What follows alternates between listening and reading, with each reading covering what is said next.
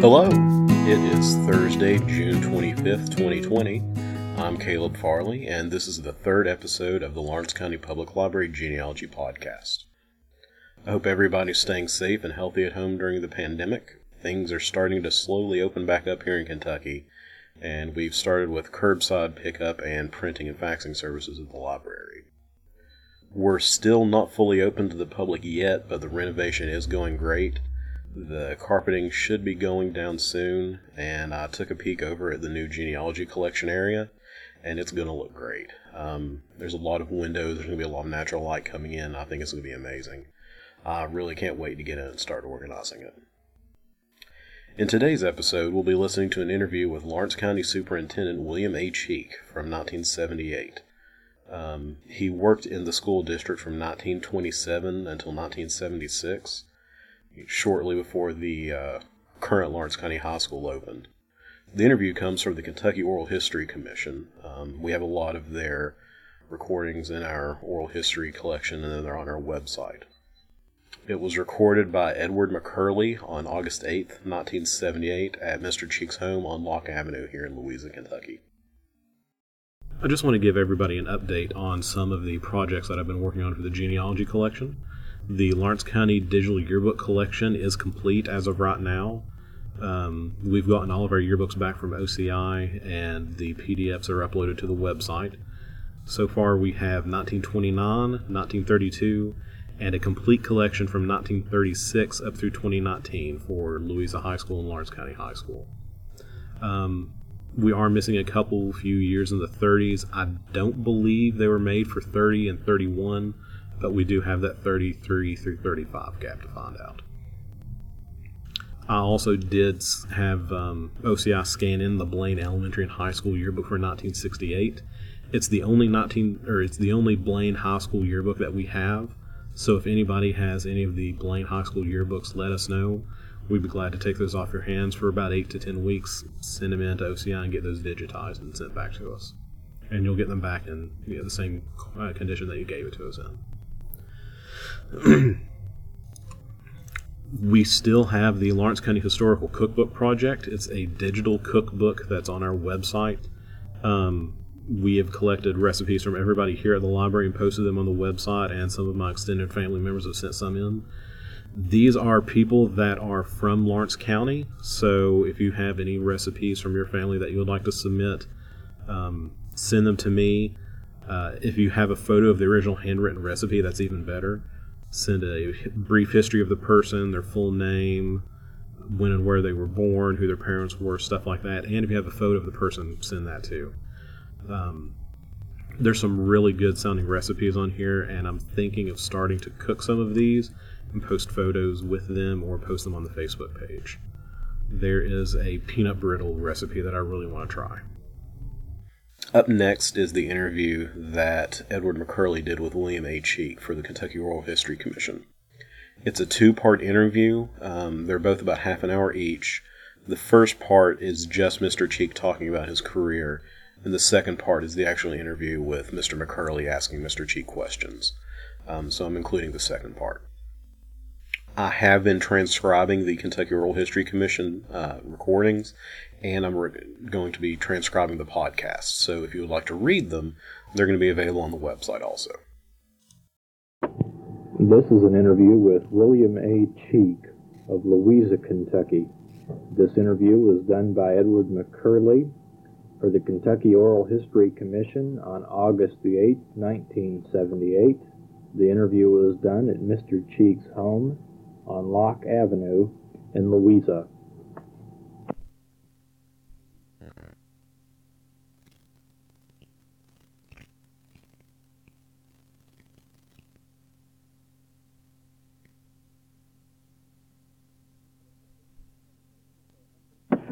Okay, I think you said that you started out at Trace Branch School. That was my elementary school. That's where I went to elementary school. What was that school like?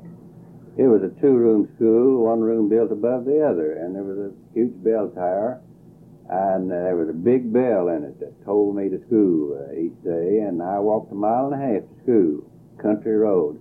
That was back in the days when the road ran up the creek, and the creek ran down the road. And when this building was torn down, about the beginning of my administration, there was a preacher up in the country wanted that bell to put in the church, the Bell's Chapel Church at the forks of Georges Creek, and he wanted to buy it. And I said, I wouldn't sell that bell to anyone. But I tell you what I'll do, Dave Al. His name was Dave Al Hayes. I said, I'll loan you that bell, and you put it in that church house, and I want to make one reservation on it. After I grow old and decrepit, I want you to give me the permission, if I want to hear that bell again, to just pull that rope and listen to it. And he said, that's a bargain. So he put the bell in that church, but when they built a new road, they tore the church down. And I had forgotten about the bell until after the church was torn down and the road was built. And I began to inquire about the bell. And whoever tore the church down was from down in Tennessee, the contractor. And I don't know where that bell is, but it's gone. And I'm sorry for that. Now, you said it was 2 rooms, one above the other. How many teachers? 2 teachers. 2 teachers. 2 teachers. How That was my first school that I taught also. I see. Taught that school 2 years. Well, how was it divided when you were a student there? What grades in the bottom, what grades in the top? Well, we didn't talk about grades in those days. We called it readers. How'd that go? We had the chart class and the primer class and the first reader, second reader, third reader, fourth reader, fifth reader. And that was as far as it went. Fifth reader was 6th grade. And I think the first 3 readers was downstairs. And 4, 5 was upstairs. That's the way we talked about it, upstairs and downstairs. And we grew up under that circumstance. And there was 6 big elm trees out in the schoolhouse yard. And that's where the teacher got the whisk that they laid on the students' back when they decided that they needed to be chastised. That's where I got the whisk, when I laid it on their back, when I taught that school. That school was the school that I started teaching in, and I had students that were in the primary grades when I was an older student there. And some of my students were only 3 years younger than me. And I know I tried to teach school like they taught me to teach it in college. They said, you talk to these boys and girls and tell them right and wrong, and they will understand. And they'll do the right if you will explain it to them. So I explained it to them, and I explained it to them, and I explained it to them for about 2 months.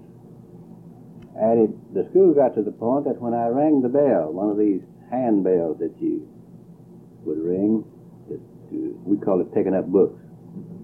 And they would come in. We carried the water from the well in a water bucket and had a dipper. And they would spend a half hour throwing water on each other and getting a drink of water and cooling down. And they just didn't have any discipline at all. And I wore out my mother's bed linens, rolling from one side of the bed to the other, thinking about why this philosophy that they had taught me in college didn't work. And one night, I thought, well, what did Addie Burgess do to you when you used to try some of these same tricks on her? And I went off to sleep peacefully, and the next morning I went back to that school and cut a limb off of one of those elm trees and trimmed it up real nice and tipped it off and stood it in the corner of the schoolroom and started looking for somebody to whip. And it didn't take me long to find out. And I whipped 7 that day, and 7 the day after that. And after that, when I rang the bell, they came in the house. And when I said, boys and girls, it's time to start our studies and start our classes, they sat down and started their studies and started their classes. Now, I don't agree with that. Personally, I don't agree with that kind of tactics. But if you don't have what it takes to get the question over to the student, it works. It does work. I know it works.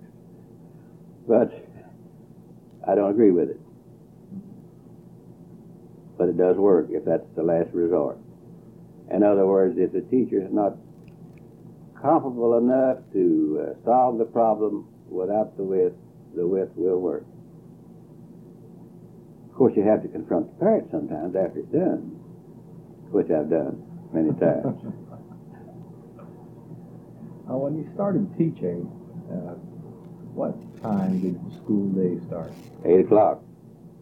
Everybody was supposed to be present? Everybody's supposed to be present. Of course, there was a lot of tardiness. I solved the tardiness. I had a copy of Huckleberry Finn. And at 8 o'clock, I started reading. I read a chapter in Huckleberry Finn. And a lot of the students hadn't arrived yet. So they came in later. So just before school was dismissed at 4 o'clock, we had school from 8 o'clock to 4 o'clock with a 15-minute recess in the morning, a 15-minute recess in the afternoon, an hour, noon hour. And everyone brought their lunch in a pail or a lard bucket or whatnot. And they sat on the rocks outside, if the weather was permitted, and ate their lunch. But just before school dismissed, I would read that chapter again. And after the third day, repeating the reading of the chapter in the evening just before 4 o'clock, I said, now I'm going to read the next chapter in the morning, chapter number 4. And I'm not going to repeat it tomorrow afternoon. If you're not here in time, you won't hear chapter 4. So they were tardy on the 4th morning, and that afternoon they started begging me to read chapter number 4. And I refused. And I said, if you want to hear chapter 5, you be here in the morning. And about the third day after that, they were all there.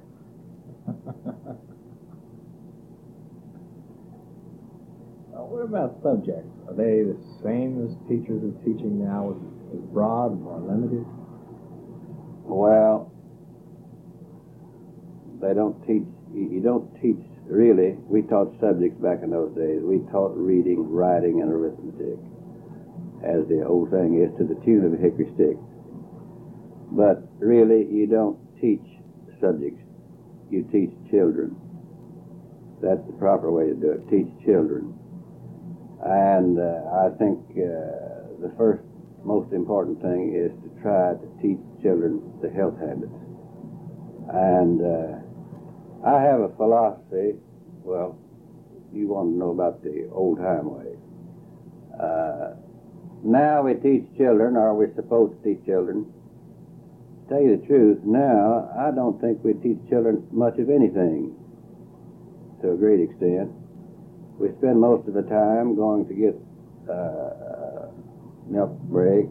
They have different kinds of breaks. I had a teacher tell me one day this week that she substituted one day last year, and she said she didn't have a single class during the whole day that wasn't interrupted with some kind of a break. And orange juice break, milk break, play break, music break, some other kind of break. And I don't know. Now, I don't agree with that philosophy, personally, too much. I don't say it's wrong or right. I just said I don't agree with it. Because it has been my philosophy that if you can teach a child to read and teach them to add, subtract, multiply, and divide, and teach them when to do which one. And by the reading, I don't mean just pronouncing the words. I mean getting the thought from the printed page, just like one person talking to another. The book is talking to the reader. And if the reader can get the theme and what the book is saying to, they can read. Now, if they can't get the thought, they can't read.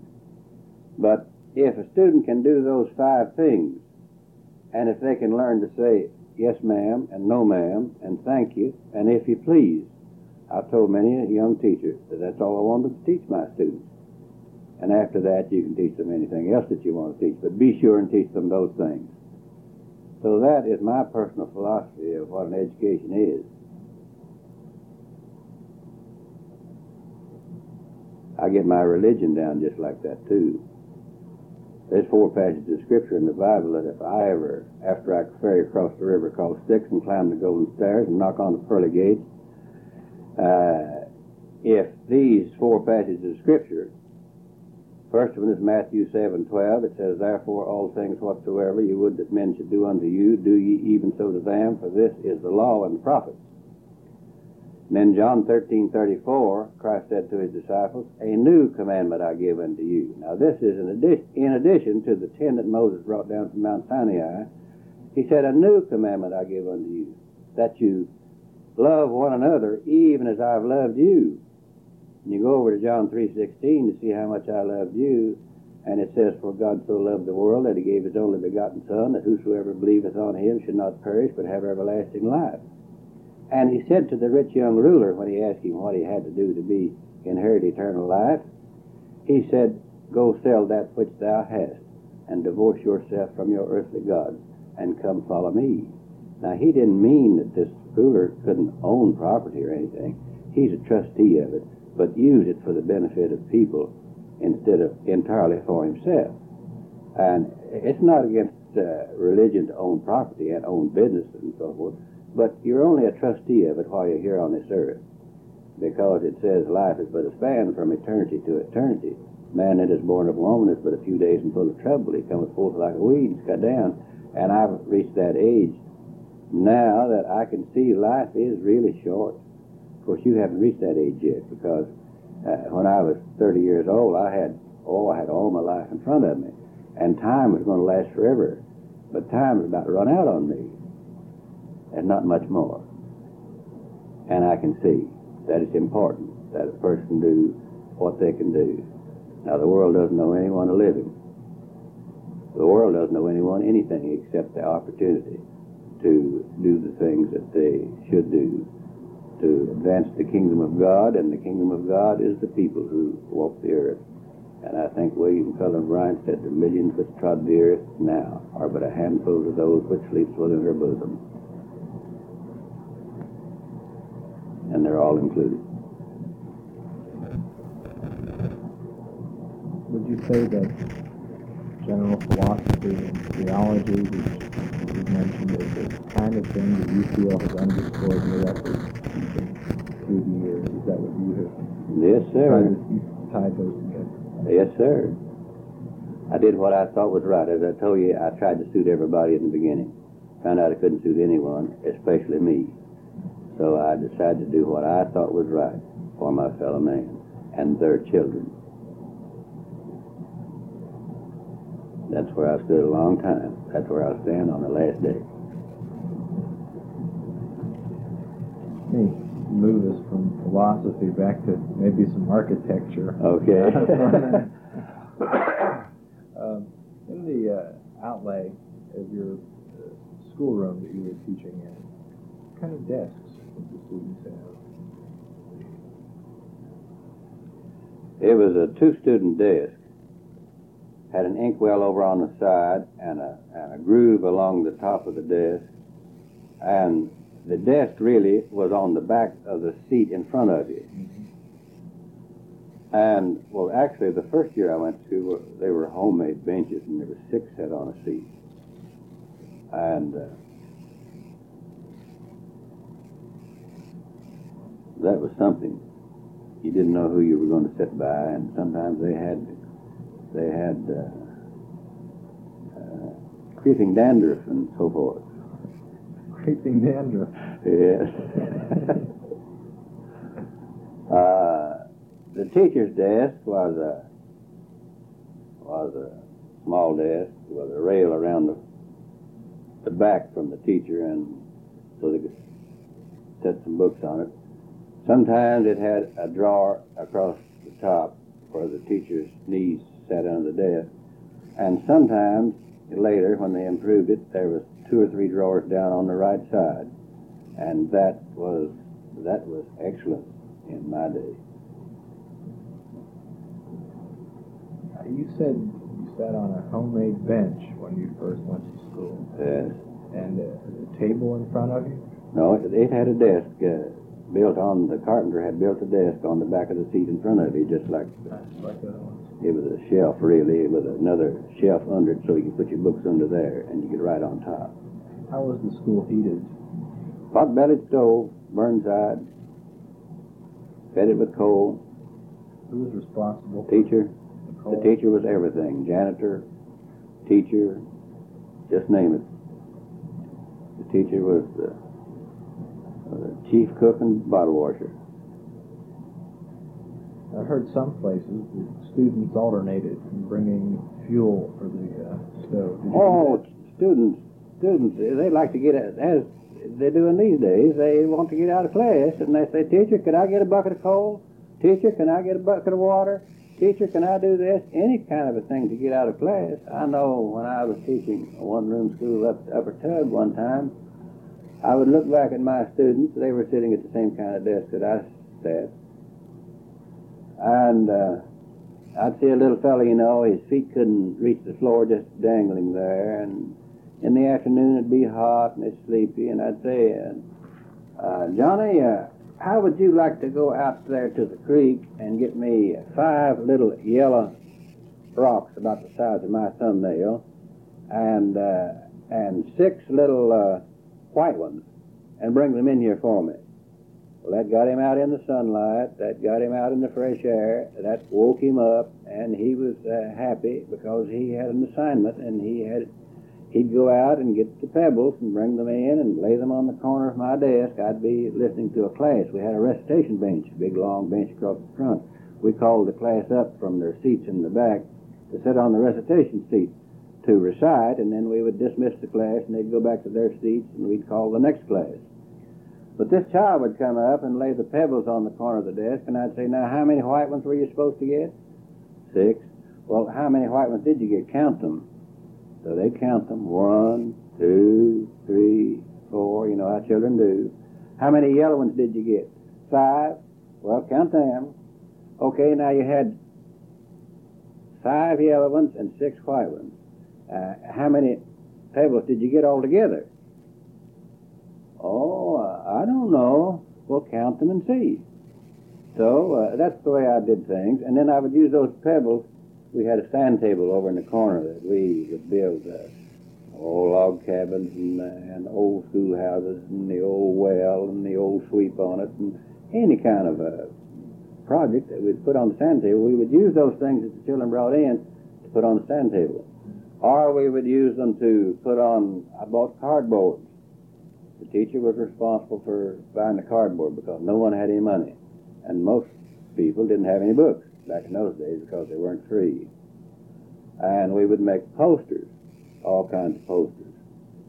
And we'd hang them up on a wall. And we would have the children to decide which one was the best one and which one was the prettiest one and which one was this. And anything under God's heaven to keep their attention. That keeps their mind busy instead of being idle. Idle mind, they say, is the devil's workshop.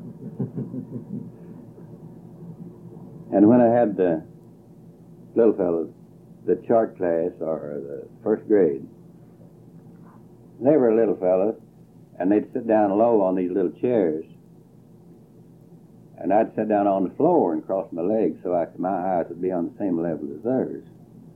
And you can get their attention a lot better than you can if you stand way up like this and look down at them. You get down here on their level and you can talk to them and they'll talk to you. How did you deal with few or no students having books? How did you teach them? That is, particularly reading and writing and things like that. I had a typewriter, a portable typewriter, and I taught some of my 8th grade students to write on a typewriter. I couldn't write on a typewriter myself, but I taught them how to write on a typewriter. And they would make copies. And I would hand those copies out for the children to take home and study and bring back and read to me the next day. That kept the 8th grade students busy making copies, and the little fellows busy learning how to read. And I know there was another boy that he wasn't interested in anything except trapping polecats and muskrats and so forth. And he'd come to school in the morning, cold weather, and sit by the stove and stink everybody out of the schoolroom with that skunk scent, you know, and go to sleep. And finally one day I couldn't get him interested in reading or adding or subtracting or anything. and his name was General. And I said, General, what are you going to do with these pelts that you skinning? Muskrats and skunks and anything that you trap. I'm going to sell them. Who are you going to sell them to? Oh, he said, there's a man comes through a certain time of the year and buys them. I said, are there different grades of them? There's first class, second class? Oh, yeah, they have different grades. And I said, do you know enough about them to decide which is the grade and about what price you expect to get and all that kind of thing? Oh, yeah, I said, I know that. He was about 12, 14 years old. And I said, well, suppose you take a piece of paper here and you know how many polecat pelts you have and how many muskrat pelts you have and about what grade you're going to be in, and you put down the figures about what you expect to get out of those pelts. And he did that. I got a little mathematics in on him that he didn't know about. And then I said, now this man, what does he do with these pelts when he buys them from you? Oh, he sells them to somebody else. And I said, he makes profit on them then, doesn't he? Well, yeah, I guess he does. And I said, why don't you just sell them to the same fellow that he sold them to, and you get what he makes out of it too? Well, he hadn't thought of that. And I said, who does he sell them to? I don't know. Well, I said, I know some fur companies. There's the Hill Brothers Fur Company, and I had 4, 5, or 6 fur companies, and I said, I'll bring those addresses to you tomorrow, and suppose you write these companies a letter and ask them how to ship your pelts to them, how to prepare them and box them up and send them to them, and you ship them direct to the fur company, and they will grade them and send them to you, and you'll get what you make and the man in the middle too. Well, he said, that's fine. So I brought the addresses the next day and helped him write the letters. So he found out how to write a business letter. And he got the prices, and he got the information, and he fixed his pelts up and sent them. And I said, now, General, suppose you expect to get, how much money is all together now you expect to get out of it? And it was, I don't know, $15 or $17 or something or other. And I said, what are you going to do with that? Oh, he said, I want to buy me some steel traps. I'm tired of making deadfalls. And I'd like to get me a .22 rifle, a single shot. That's where you're going to get it. Well, he said, I guess I'll get it from Sears Roebuck. Well, I said, do you have a Sears Roebuck catalog? Yeah. I said, have you picked one out there? Yes. I said, bring it to school in the morning. So he brought the catalog to school in the morning, and I said, now, which one of these rifles do you want? He said, I want this one right here. Well, I said, why do you want this one? Well, it says right here that this, so I said, read it to me. So he read it to me, and I said, what's the matter with that one up there? That one looks to me like it's maybe better than this one. Read what it says up there. So I read him all through the rifle division of the Sears Roebuck catalog. How big a class? 8th grade class. I mean, sometimes they run all the way from 1 to, I taught one school that had 73 in it. And I've taught from 73 down to 20-some different schools. I put 49 years in this school system teaching administrator, not counting as a student. Of course, I did some work, some college work out of this county, a little, not much. I don't know much, but what I know as well as anyone. What probably is, let's call it the most significant change that maybe you've seen in the school system? Not just the time you started teaching, but from when you started going to school to today. Well, the biggest change to me has been recently, not too many years ago. There has been a trend towards permissiveness.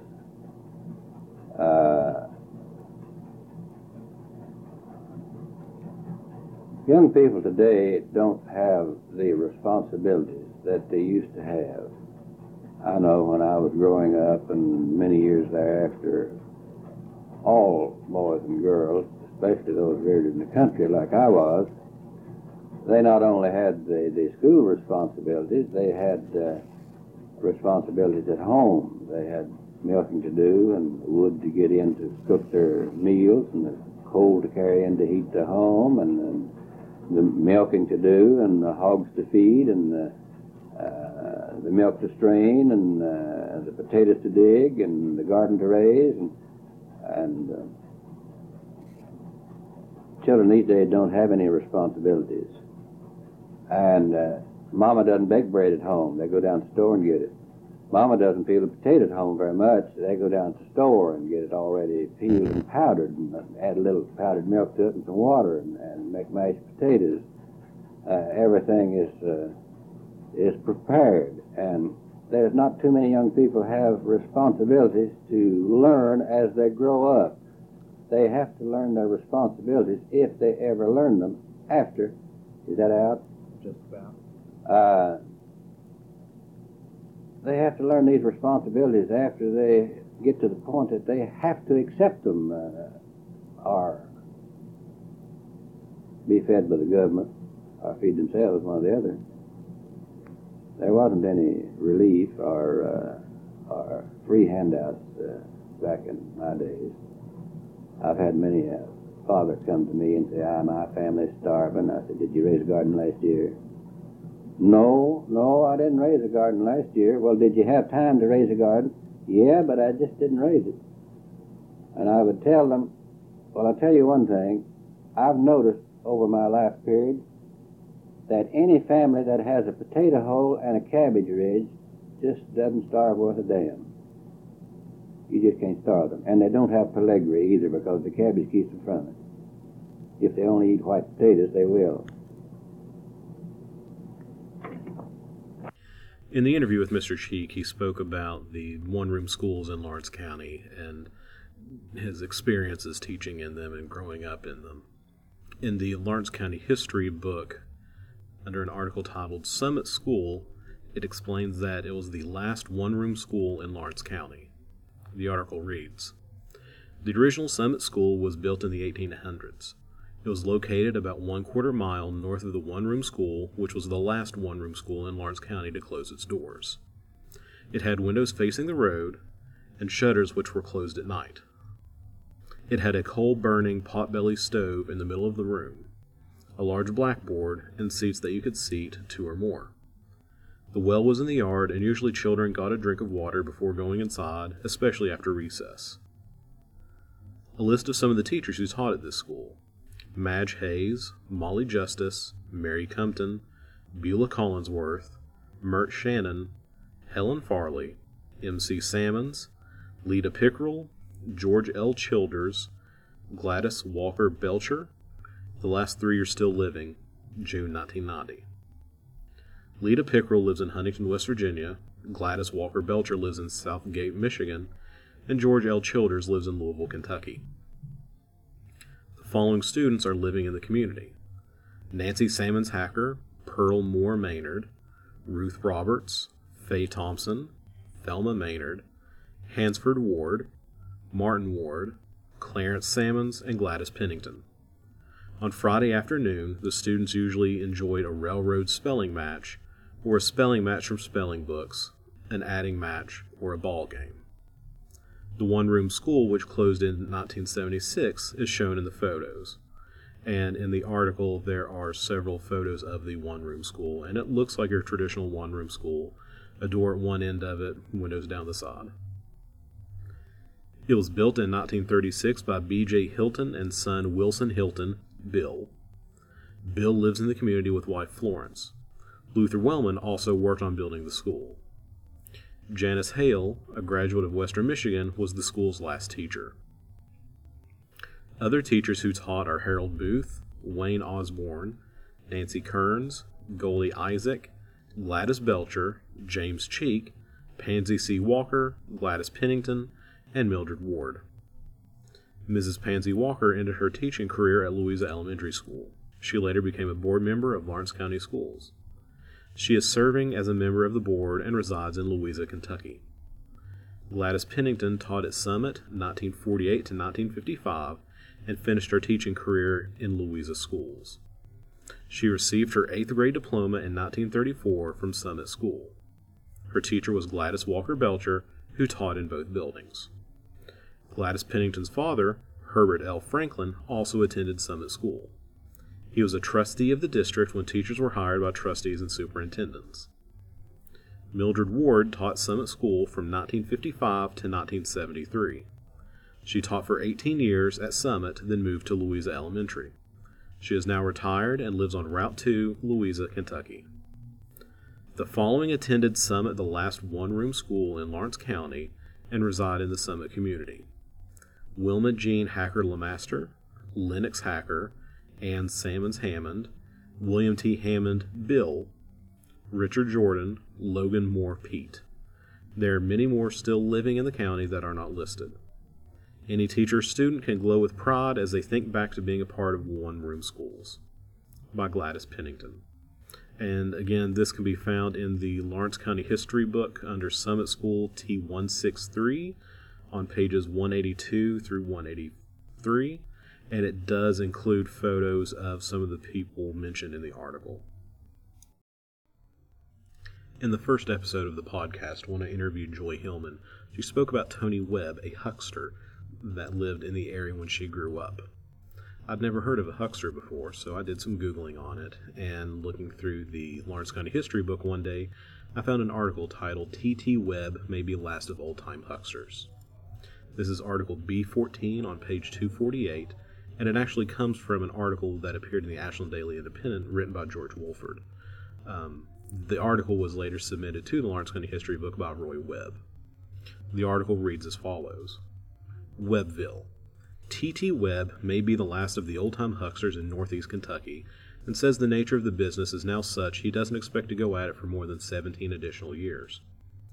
He'll be 100 then, and if he does stay at it that long, he will have been huckstering for something like 50 years, and that doesn't count the years before when he traveled through eastern Lawrence County buying up chickens and eggs.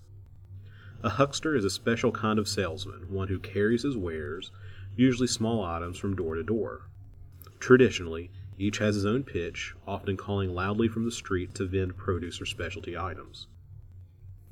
Every Friday afternoon, T.T. loads up his truck with stock from his small store. On Saturday, with a chauffeur, he travels a set route and calls out his customers. His load consists of such articles as canned goods, bagged beans, mixed candy, bottled pop, and if people call in and order ahead of time, hardware, nails, feed, or something big.